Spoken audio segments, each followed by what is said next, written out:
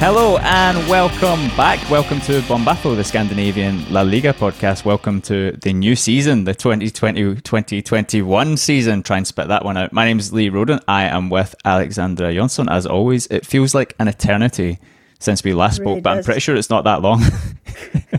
It's been so many football matches played since we last talked. I know, it's absurd. There's this gap between these two seasons now, which is almost nothing. I mean, it's like paper thin. And we're already back into the second season. But that's not really the most important thing today. The most important thing today is that we are here to explain and start our new season, our new format of Bombazo, where we've decided to make things a little bit bigger, a little bit better, and a little bit differently focused. And I'm pretty excited about it, man. I don't know about you. Yeah, me too. I think it's going to be really fun. And I think it's going to be some quite high quality things we will be able to produce now. Yeah, so that's the thought. So last season we were doing week by week constant updates on everything that was happening, and that was wonderful because last season we had so many stories related to Scandinavian players in La Liga. I mean, Alexander Isak at Real Sociedad, Martin Ødegaard's breakthrough there and subsequent return to Real Madrid, Martin Braithwaite moving to Barcelona, which we couldn't have imagined, Daniel Vaz and the whole collapse at Valencia,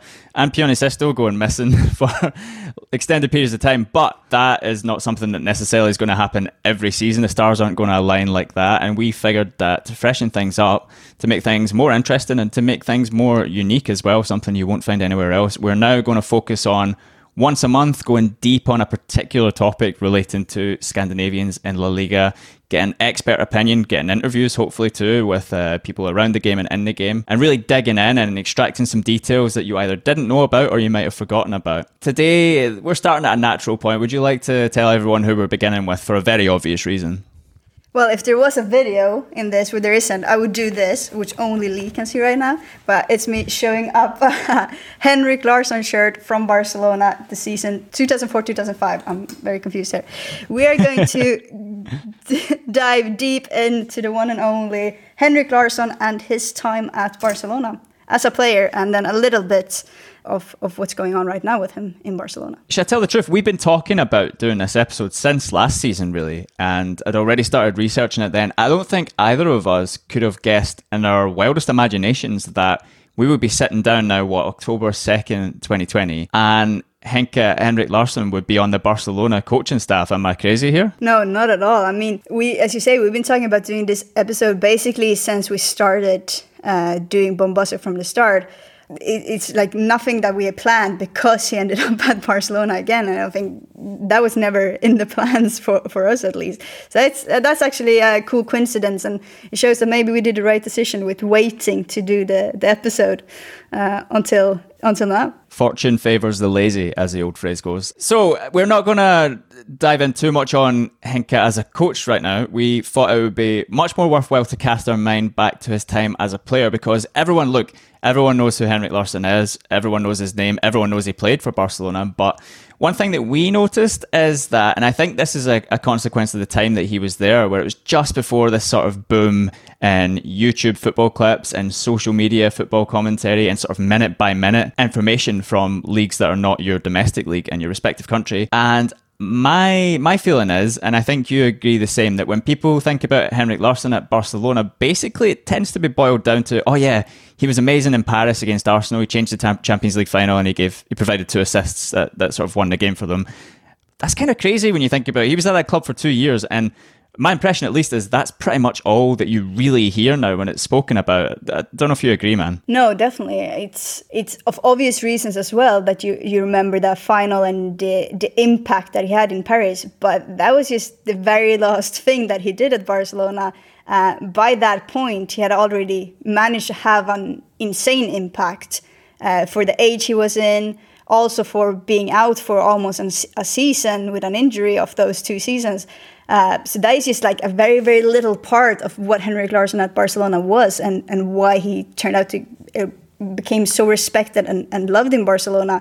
But obviously that's what you remember, because it was a different time back then. Exactly. And we're going to pick all that apart, like what's remembered, what's forgotten, what some of the standout moments were apart from Paris that people have maybe overlooked. and more importantly, what the people who were there at the time think. And we've found 3 amazing experts who witnessed this firsthand, who witnessed it all in detail, were there to watch his journey at Barca from the start to the end. But before we get to all that, I wanted to start with our Henrik Larsson journey, if you like, because I think for both of us, he's a player who kind of holds quite a big significance in our lives and in our time as football fans and then as football journalists. So I'll give mine in a second, but I want to know, Alex, what are your sort of first memories of Henke Larsson? Where does it start for you? Well, so you know the saying of like what came first, the hen or the egg. So in my life, it's what came first, number 7 or Henrik Larsson, which I have no idea, because I've always played with number 7 since I started playing football when I was 5 years old. It was super important for me to have number 7, and Henrik Larsson has always been my big hero, and I can't remember the first time I discovered Henrik Larsson or the first time I wore number 7. So I have no clue if I wore number 7 because it was Henrik Larsson's number, or if I started liking Henrik Larsson because he wore the same number as me. I just simply don't know. But basically my first football memories is of watching Henrik Larsson in the national team.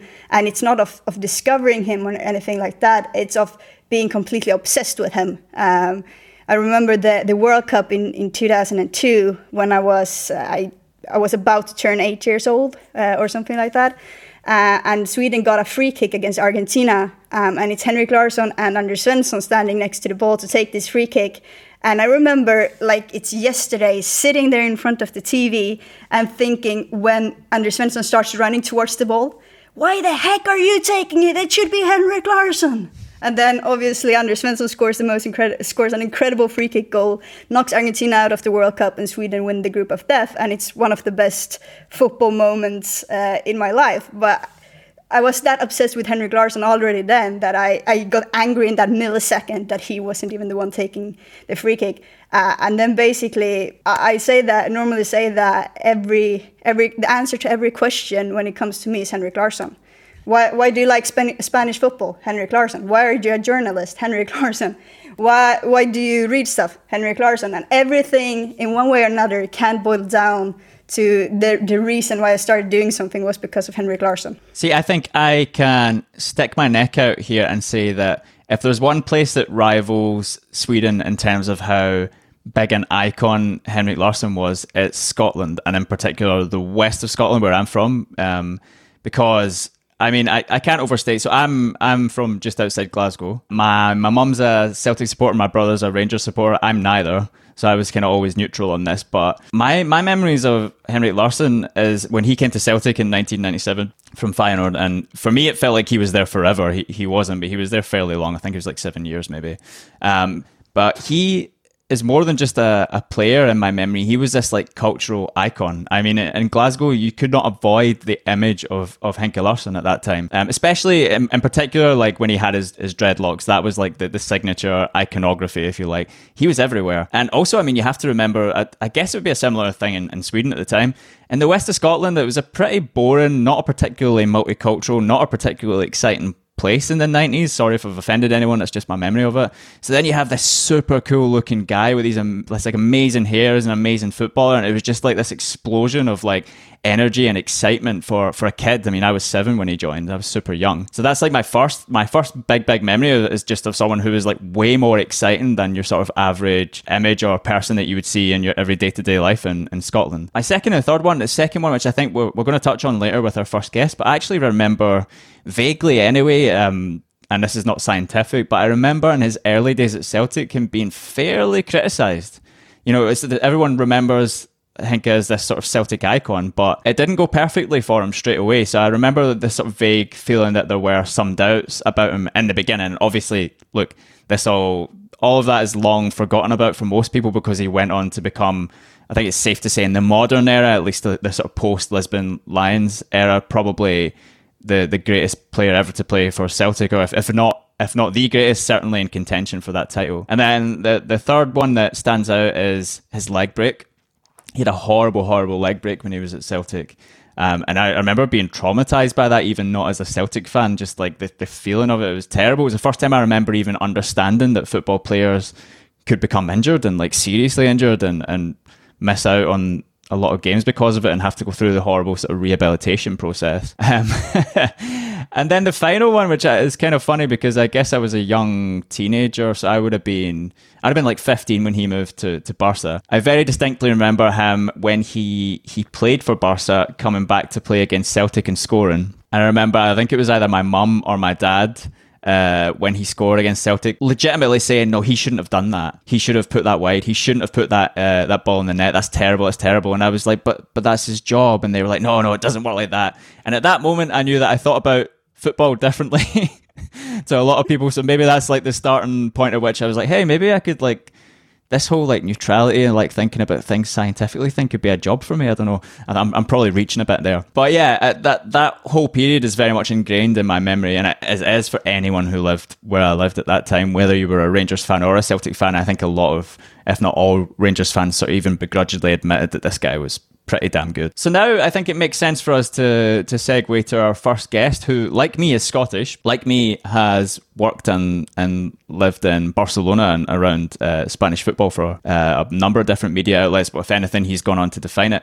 When I was a kid, this guy was basically the only source of information on Spanish football live from Spain. Graham Hunter, who we are lucky enough to call a colleague and a friend. He's going to let us know some of his memories of Henke Larsson, starting with when he first saw him, which was when Graham was just about to leave Scotland, but was still working in Scotland at the time, and Henke signed from Feyenoord. And then he'll go on to talk about his transition to playing for Barcelona and what that meant for him personally as a journalist working out there in Spain at a time when it was pretty hard to forge a living as an English language journalist working with Spanish football. So here's what Graham has to say. Gol de Larsson, el tercer, el jugador suec, però que no el vol celebrar, ja ho va dir. Va dir que si marcava contra el Celtic de Glasgow, per respecte a l'equip i a l'afició. I was reporting in Scotland when he arrived from Feyenoord, and I was part of a group of 4 or 5 guys that interviewed him in his first week. And then Henrik played for Celtic. I think it was against Hibs, and he didn't make the best debut. If I remember correctly, he made a big mistake, like maybe gave away a penalty or an own goal. But I've been speaking to people in Eredivisie football when he signed from Feyenoord, and people told me that this was a really interesting player, a guy with attitude and ability. So I wasn't too worried in the first game. Then I moved to London immediately, and I guess I followed him from a distance. And when he signed for Barca in 2004, I was really excited because it was clear at Celtic that he'd become a high-class, world-class footballer. It was also clear that for loyalty, for enjoyment, and for a really clever bonus that his agent, Robbie Hansen, had built into the contract. He got a very big financial thank you from Celtic if he stayed to the end of his contract. It was clear that by then he'd stayed too long in the Scottish leagues, not at Celtic, they're a big club, but in the Scottish leagues where it was obvious that he was a guy with the ability to do much bigger things. So there was a lot of speculation in the months leading up to his end of contract about where he would go, and not a lot of hard information.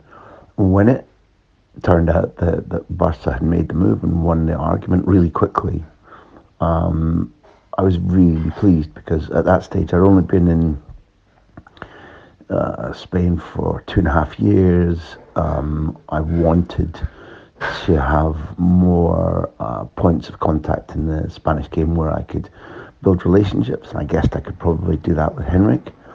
And it was a way for me to increase the regularity of contact I had with my friends in Swedish football journalism.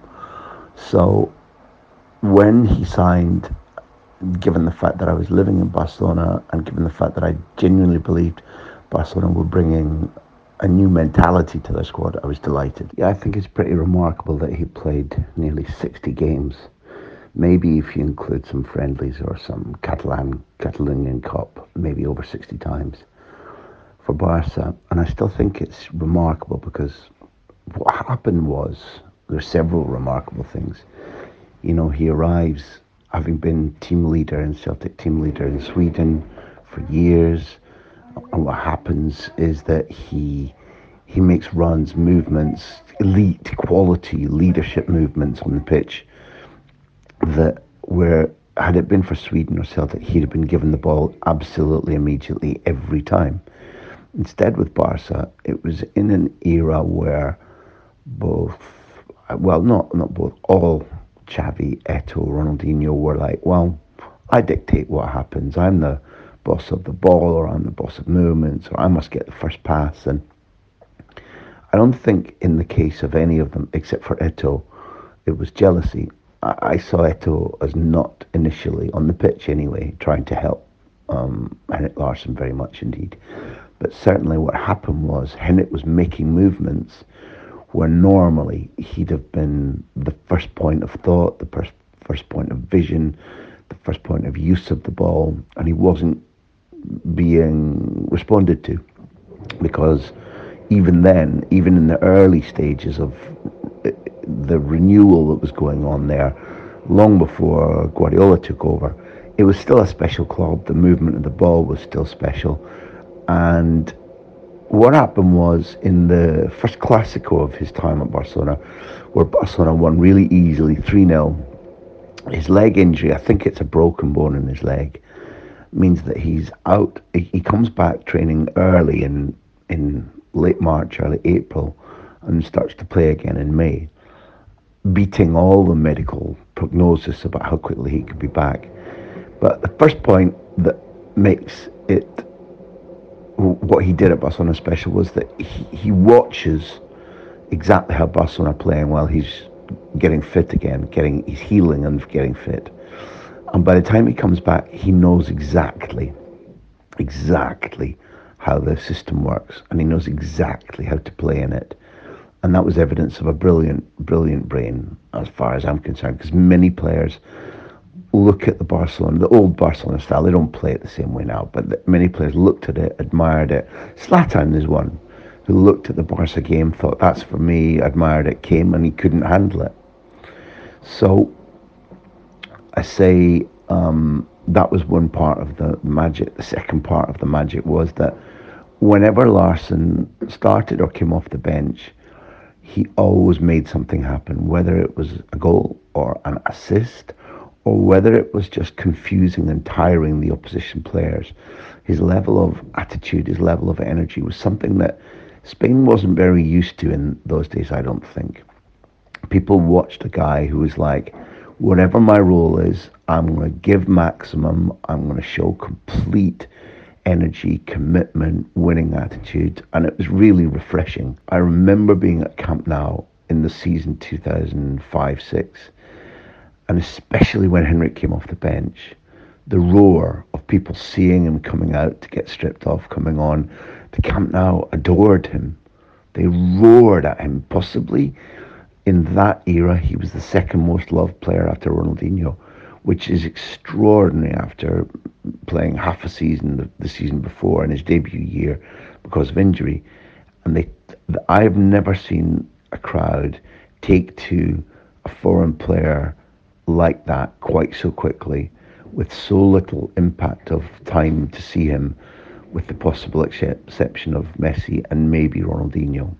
All right, so Graham very kindly provided us with all of those awesome memories and details about Henke's time at Barcelona, finishing with how he ultimately became adored, if you like, by the Camp Nou crowd, how much they grew to love him. Alex, I want to ask you something. Is it a normal thing for you, considering what part of Sweden you're from, to have grown up loving Henke Larsson? Because there's some conflict there, right? I'm a huge Malmö FF fan. I grew up just outside of Malmö, where everyone supports Malmö FF. My first ever football match was to go to Malmö Stadion. And Henrik Larsson is from Helsingborg. He's the biggest icon of Helsingborg in the history of the club. They have a statue of him and everything. And in Malmö's biggest rival, in sense of hatred, is and will always be Helsingborg, because it's the closest rival they have, even though they're not much of a rival these days.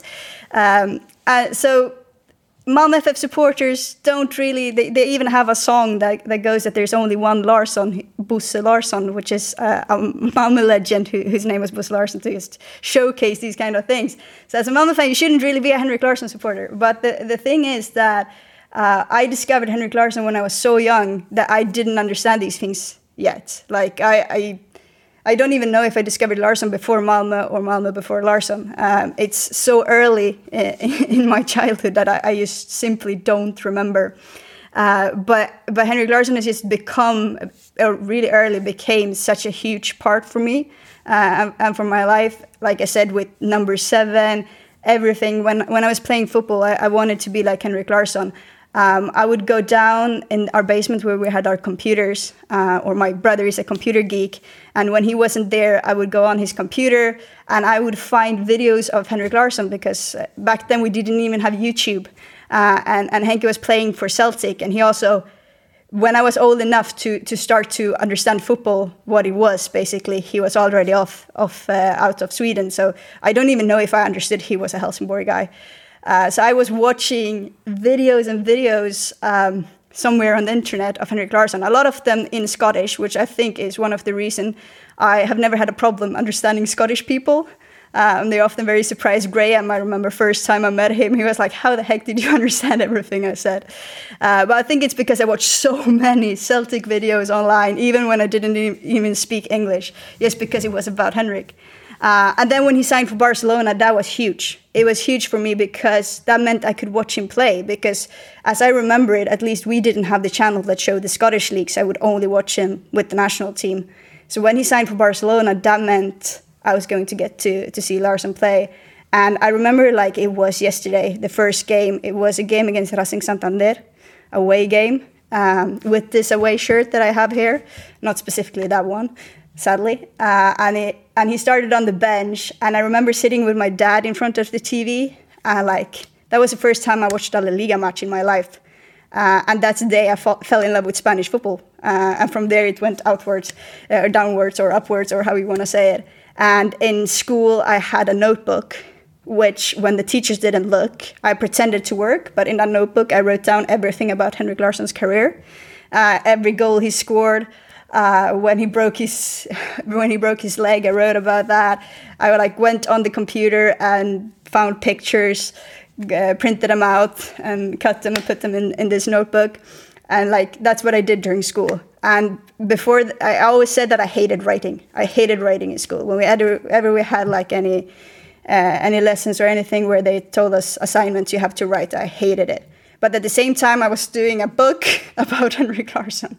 So that is also, when looking back, I think it's that already then I started to get the interest for journalism in that way. And found that's how you could make school fun, is to turn stuff about it into football. So in all of those ways, he's had such a huge impact. I don't know what I would be for person, what I would be working with, where I would live, if I had not had Henrik Larsson when I grew up. I think it's worth really focusing on this point for maybe, the people who are around about our age will know, but I guess we probably get a lot of listeners who are a little bit younger. This, even though it doesn't seem like that long ago, even though it was 2000, the mid 2000s almost, I guess, this was such a different era in terms of just how much exposure you would get to a league that wasn't your domestic league. Okay, in Scandinavia, the Premier League, you've always had quite a great deal of that. But in general, I think in most countries outside of Spain or outside of Spanish language countries, there wasn't, constant updates. You didn't have minute by minute updates on what was happening with every footballer through their own social media accounts, because those didn't exist. You didn't have tons of tactical analysis of each player. You didn't have YouTube clips where they're broken down into a frame by frame details. You didn't have, even, and that's for international people, even if you lived in Barcelona and you were going to the Camp Nou every weekend, okay, you were maybe seeing them play once a week, but you were mostly relying on once a day getting Sport or Mundo Deportivo, and there's a limited amount that you can put in that little print newspaper.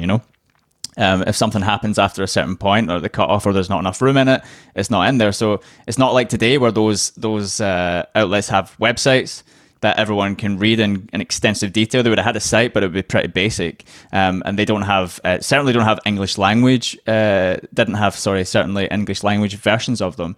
So there really was, I mean, we were kind of relying on, I don't know what it was like in Sweden. I would imagine it would be similar, and we're about to get to this with our next guest, actually. You were really relying on foreign correspondence, basically. So someone from your country who was out in Spain, or out in Barcelona in this case, who would either be writing for one of the newspapers back home, would be sending columns back where you would get like some kind of update about the player in question, or would be going on TV like Graham, who we just heard from, who for everyone of my generation from the UK is the guy who used to be the man in Spain, if you like on Sky Sports, who would give you the updates and tell you, well, this has happened in training and that's happened. But, you know, again, it's still a pretty small sample considering all of this whole ecosystem of football that we now see today is so extensively detailed, right? Yeah, no, for sure. And I think that season, because Henrik Larsson signed for Barcelona, they started just showing the Spanish league on Swedish TV, because that was also one of the reasons I had never seen Spanish football before, because it had not been on Swedish TV. I think it had been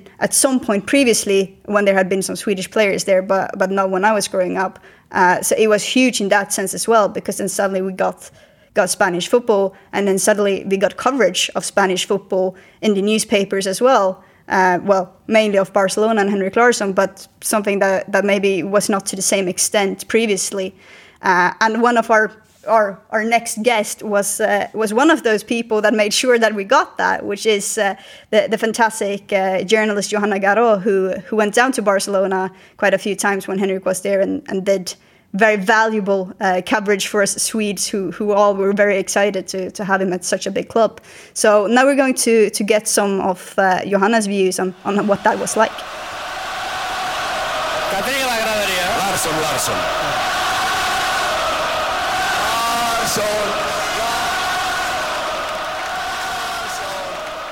He really liked coming to Barcelona. He loved the weather. He loved the slower tempo. He liked to sleep in the mornings. The club was like a big family, he said, in the dressing room. They made him feel very welcome. Even though he didn't speak Spanish very well, he learned.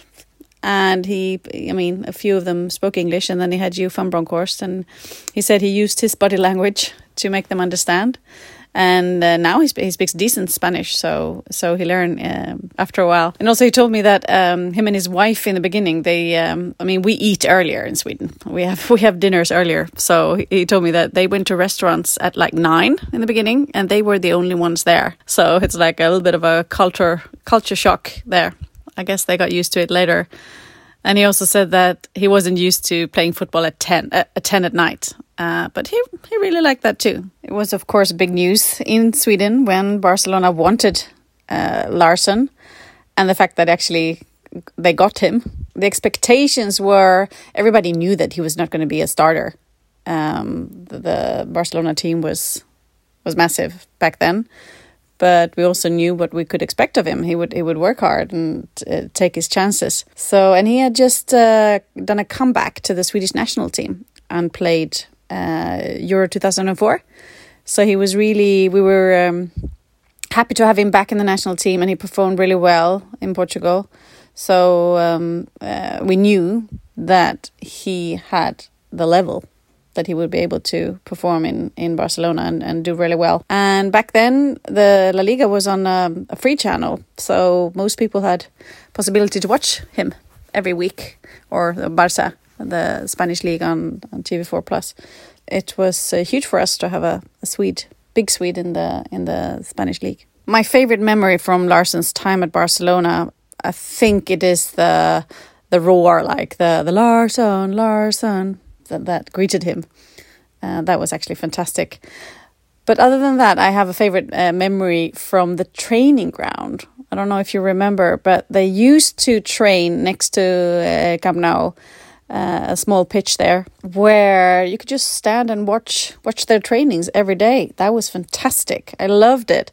And you could just tell that they had so much fun. And then they would actually walk about 50 meters to the Camp Nou and the dressing room, so you could speak to them or ask them for an interview in a few days or whatever. So I really liked it. And I loved Ronaldinho. So just watching them train was fantastic, you know, them playing football, tennis and stuff. And one day, Ronaldinho was having fun with the ball. He, I don't know how really to explain this, but he took the ball on the chest and it bounced up in the air, like, I don't know how many meters, 10 meters? Well, something like that. And then again, he took it down on his chest and up, and he did that like 10 times in a row. And then Larsson was going to try the same thing, and it was like once, and it just went off. So he couldn't even do one. And then you realize what a fantastic magician he was, Ronaldinho.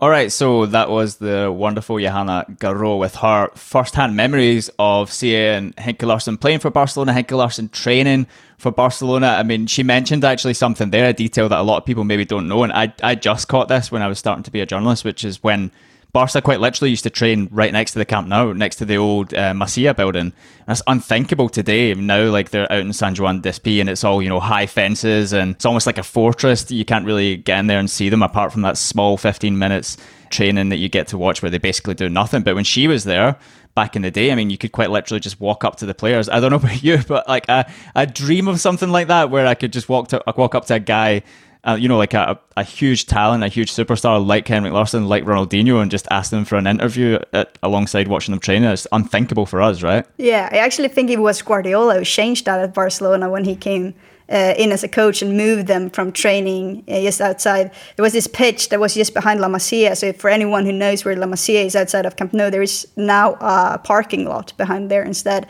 Between La Masia and the Camp Nou, where a pitch where the first team used to train. And I know that Xavi said at some point that when he was a youth player, when he was at La Masia, he would go and stand by the fence. He's like, watch the big guys train. And I think that was something quite special that you had that those kids living in La Masia, now Xavi wasn't living in La Masia, but other kids that were, could just look out the window and there was the first team training outside.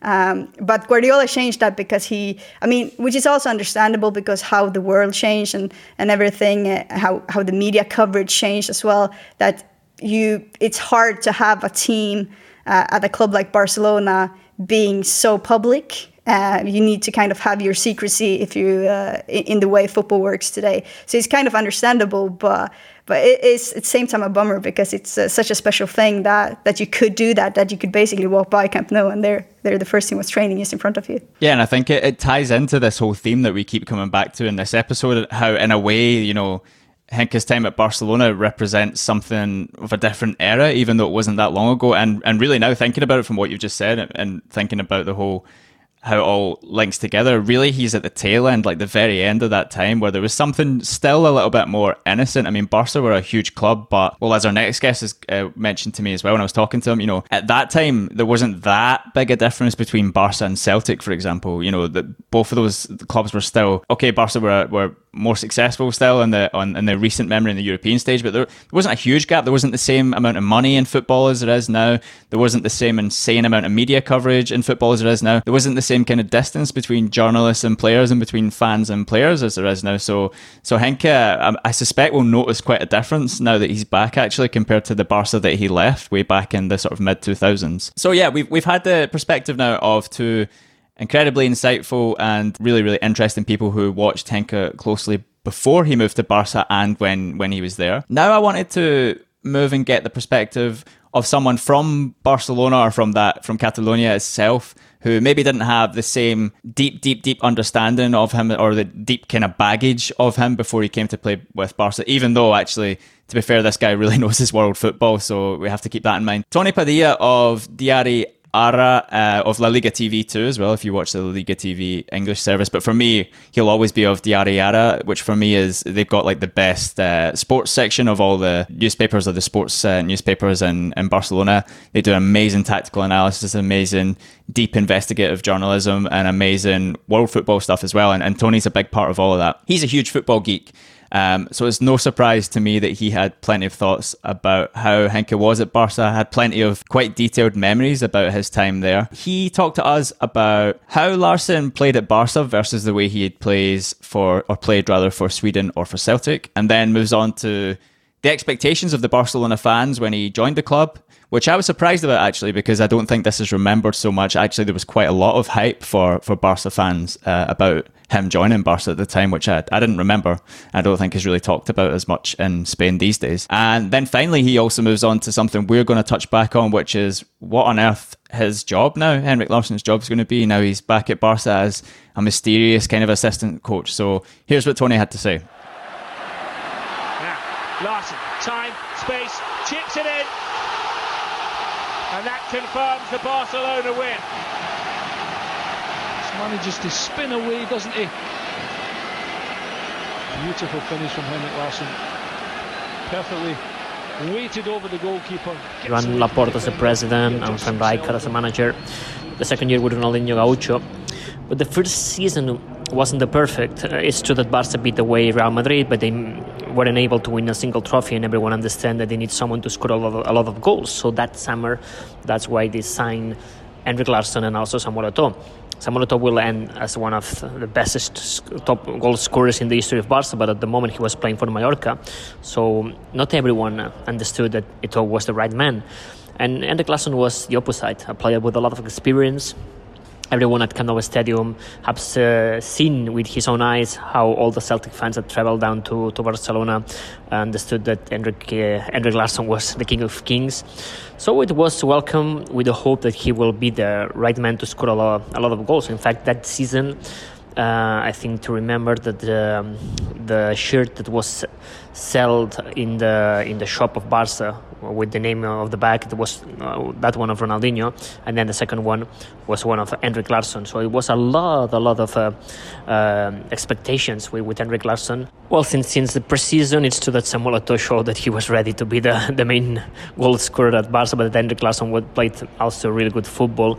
So I remember at the time that some people talk about the fact if they could play both of them together in the same starting 11, or if Larsson has more experience of Eto'o, or that he was not so anarchic after Cameroon, the player from Cameroon, that it was so wild that sometimes it was unable for his teammates to understand the way he was playing.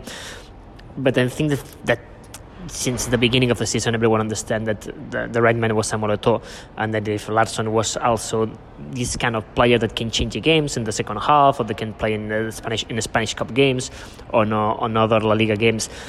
It was difficult to fight against Samuel Eto'o because he became one of the best friends of Ronaldinho Gaucho. He was loved by all the Barca fans since the beginning when he scored against Real Madrid. It's true that everyone remembers him here at Barcelona as this goal scorer, that he was the best inside the box, connecting headers, and not as a player with a lot of imagination. Well, it's different things to understand that. One of is try to understand how Barca played at the moment. With the young Lionel Messi, young Andres Iniesta, with Xavi Hernandez, with Deco also as a midfielder. It were players that occupied all the positions when Barca were under attack, and that pushed Henrik Larsson inside the box where he could make the difference. It was different to play, obviously, with the Swedish national side or with Celtic, where he has more freedom to show that he was a creative player, than doing that at Barca. Also, he was getting older, obviously. He wasn't the young player with Rastas that scored a lot of goals in the 1994 World Cup, although that he became a cool hero at Celtic for a lot of seasons.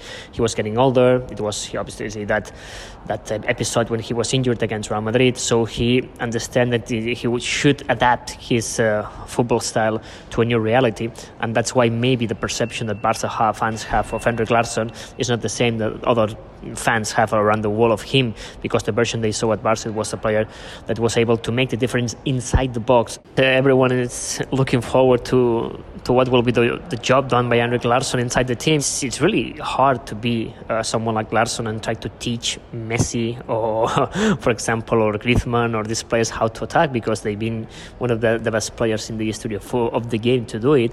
So also I think that also one of the ideas to have someone like Larsson is that will allow them to learn how to manage a big team, and also that you have inside the dressing room someone that's been important in the game, in football at Barca, and that also gives a different position. For example, we have to remember that the most part of Barca fans, when they talked past season with Quique Setién and his assistant Eder Sarabia, they understood that they didn't do nothing in the game, despite that Quique Setién used to be a player good player, but he never won a single trophy. And Eder Sarabia obviously was the son of a former player, but he never played. So the most part of Barca players talk to Eder Sarabia like saying, you are no one, you never won a trophy, you never played in the top flight. This is not the case with Henrik Larsson, so I understand that talking with him, it will be different. He has experience, he's been there, he's been in the dressing room, he won a lot of trophies, he scored a lot of goals.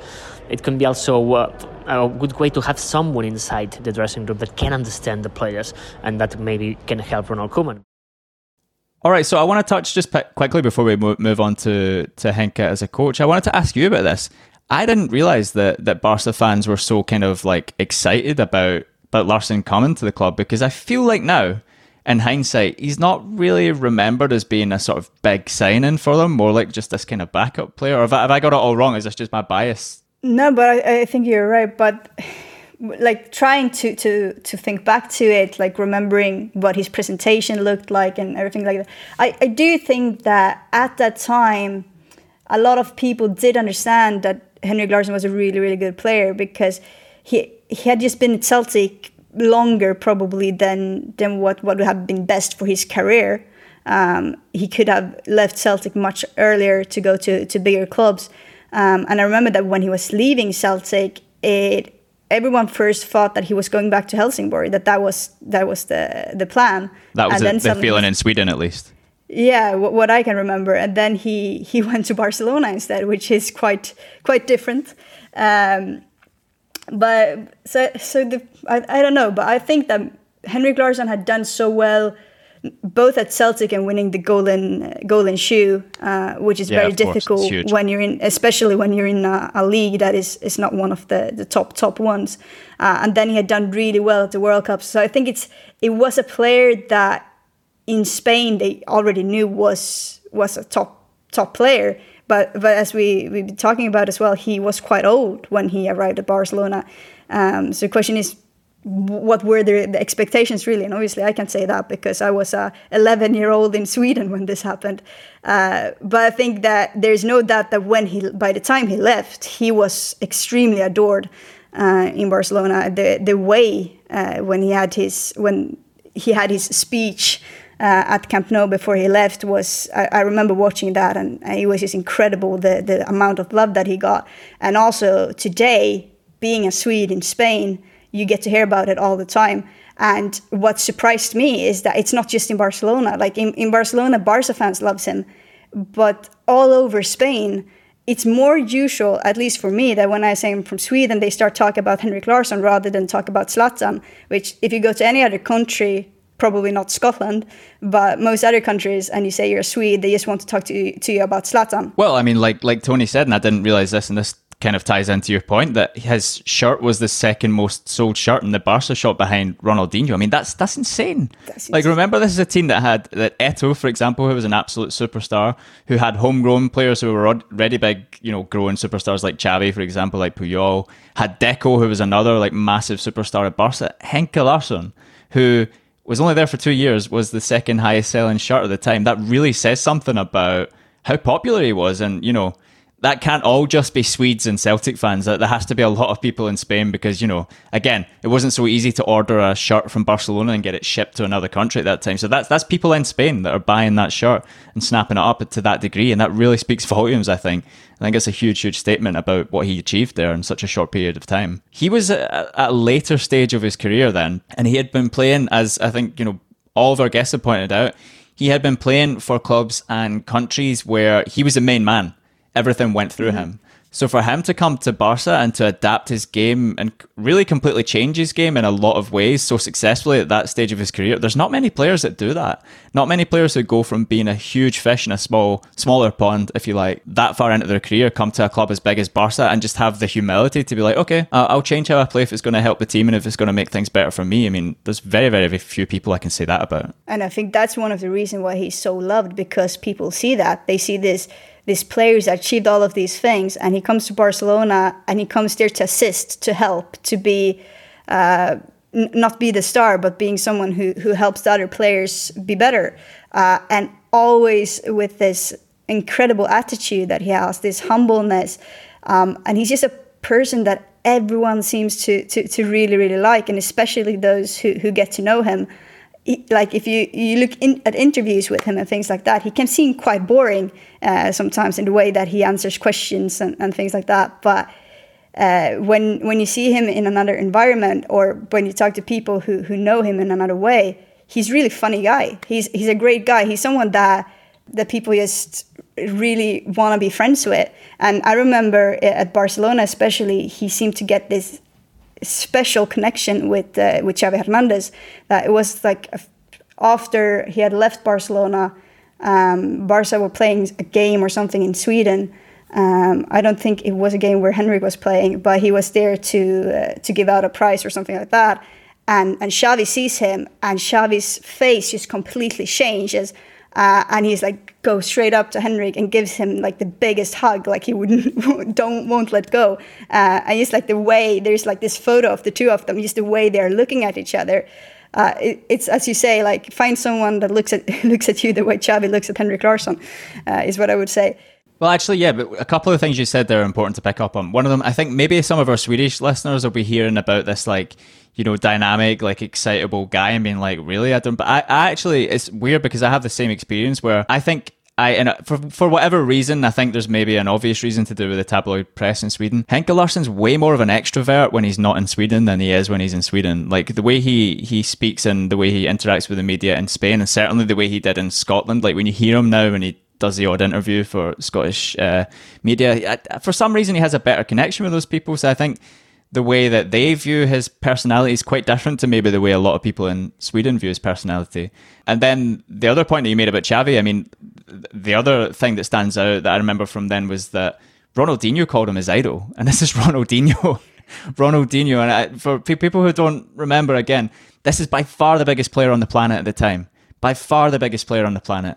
And he's like, oh, I'm excited. This is my hero that's coming to Barca. And he was genuinely excited about him being then. So I guess that tells you something about the sort of positivity that he brought to the club when he came there and the excitement. Although, one thing I did learn from Tony, and we're now going to seamlessly transition on to the final point, when we were trying to figure out what his role is going to be now as Ronald Koeman's assistant coach, because there's really very little information or much detail about it.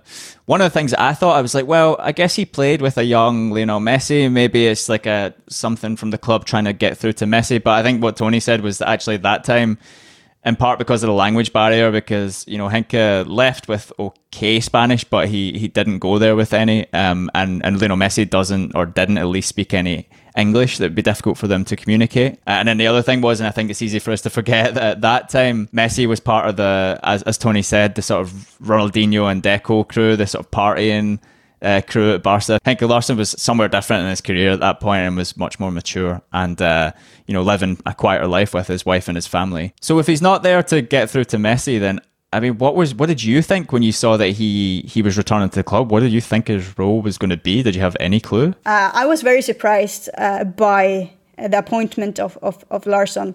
I think from my point of view, it feels like it has more to do with Ronald Koeman and Henrik Larsson having a good friendship, and Koeman trusting him and thus wanting him in his coaching staff. Because as both you and I know, and anyone who follows Swedish football, when it comes to coaching, it has not gone very well for Henrik. He's been at Helsingborg 2 different times, and it both times ended in a really, really bad way, as well with a relegation. So in terms of coaching, he has not done anything spectacular to grant him a place at Barcelona. But at the same time, that is another completely different thing, is to be a head coach and to be one of the people in a coaching staff. So maybe this will suit him better. But it's just an interesting move and a very surprising move. And then from my point of view, as someone who really likes Henrik Larsson, really cares about him, and knowing what Barcelona is like right now with everything going on, with the new presidential election coming up, with it being so chaotic, and someone who's still kind of new in the coaching business, is there a possibility that it might hurt him even to go there? And as we also been talking about, it's a completely different Barcelona now to the Barcelona that he was. It's a completely different environment. It's a club that's done on 180 in the way they run things and how they do things compared to what they did back then. Back then, they were almost like a small club in the way they were, but they were a big club. Well, now they are running things as the big clubs, as a business, in a completely different way than they were then. So it's a lot of things that are different. But I still think there's maybe it's something that will suit him a lot better than being a head coach. I think it's very difficult to say. But it's definitely a surprise move, I would say. Yeah, I share your concern. I did have some of that worry because, I mean, as we've learned, it doesn't matter who you are. It doesn't matter how big you were as a player, how big you are as a coach. No one is immune from getting burned at Barca right now. It's a difficult environment, and there's going to be a lot. There continues to be a lot of collateral damage from that. So that's definitely a concern. At the same time, I kind of felt like as an assistant coach, for the most part, he has not very much to lose from this. I mean, like you said, his first couple of coaching jobs, like as an amateur level coach, and then with a really small club in Sweden, went okay, and it was kind of promising. But then the Helsingborg thing derailed both times. In a lot of ways, not to do with his own fault. In other ways, sometimes to do with his own fault in terms of bad decision making, maybe, especially when he went back there. There's obvious questions, but then, like you said, perhaps it works out better for him as an assistant. Also, perhaps it works out better for him at a club like Barca, where, I mean, let's not forget, this was a world-class footballer, a world-class footballer. And I do imagine that, not in all cases, but sometimes when a world-class footballer who's maybe one of the bigger fish from a smaller country goes back to coach in their homeland, it must be difficult sometimes when you're dealing with players who, for the most part, are a much lower level than you were. And, you know, you're trying to explain something to them and you're saying, well, we'll just do this. And they maybe don't get it, or maybe it takes them 30, 40 attempts to get it. Or maybe they're just incapable of getting it. And, you know, sometimes maybe you feel like I should just put my boots on and I can do it for you, you know. So maybe in a way, being at Barca is a better environment for him in that regards, because he's surrounded by players who are of the standard that he was, or better in some cases. I mean, the only explanation we've really gotten, I think, in the local press, or the Catalan press, and I don't know if this is also just to do with a lack of details, is that he's there to be a striker coach. And I'm like, well, okay, he's there to be a striker coach. Is he going to be coaching Lionel Messi? No. He's not going to be telling Lionel Messi how to shoot. Is he going to be coaching, and for all that it's been difficult for him at Barca, World Cup winner Antoine Griezmann? No, he's not going to need any coaching on how to shoot.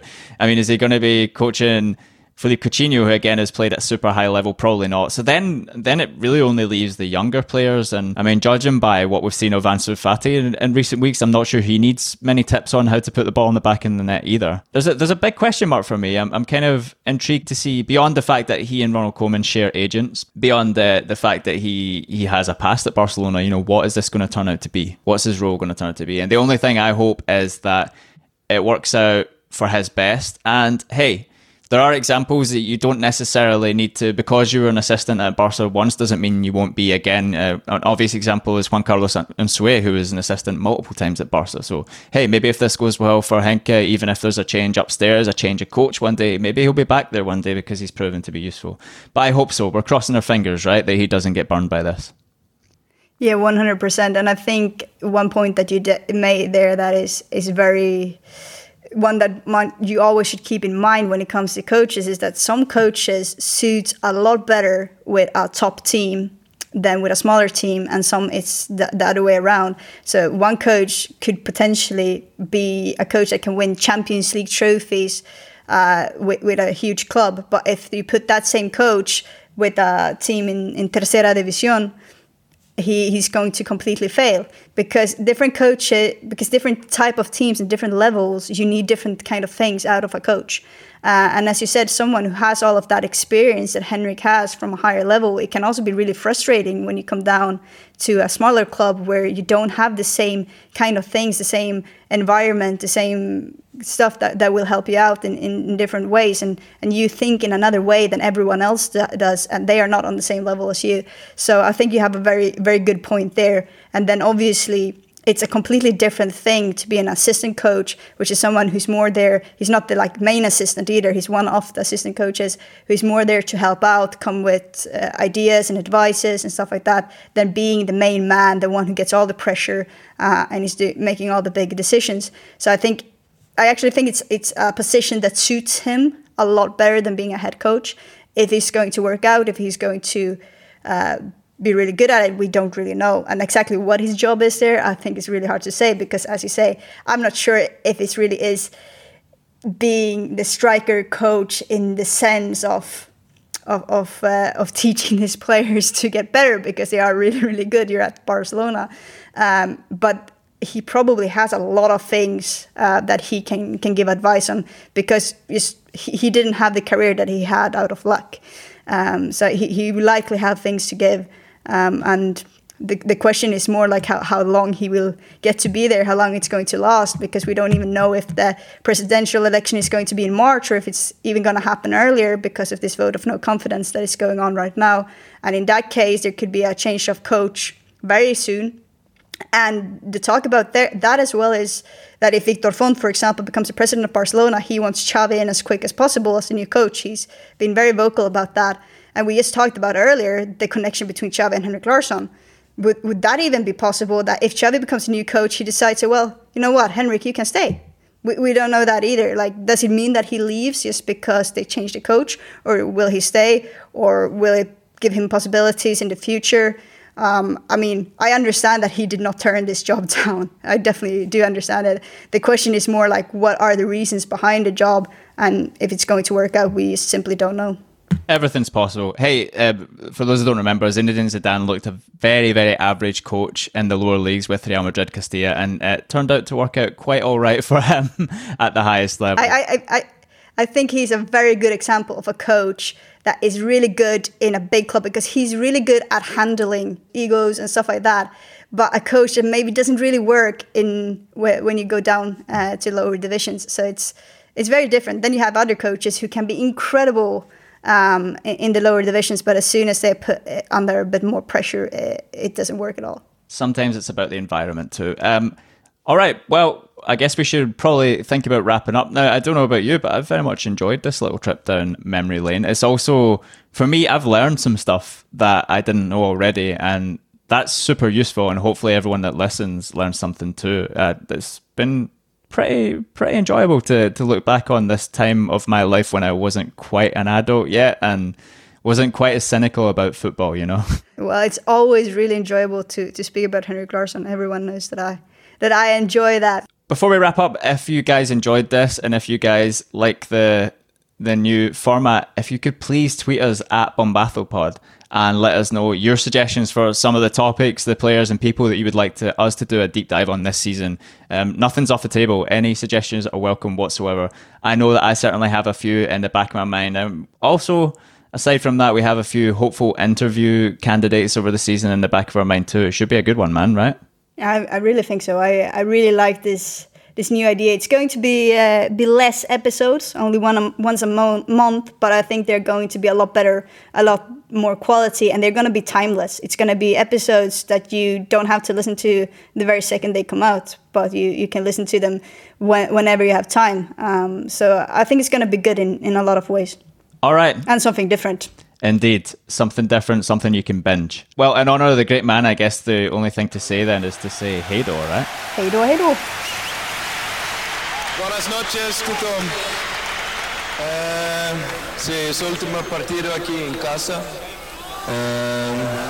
Está muy contento con los jugadores ahí. Para mí es un placer jugar con este equipo, este entrenador. Muchas gracias. Visca Barça, Visca Catalunya.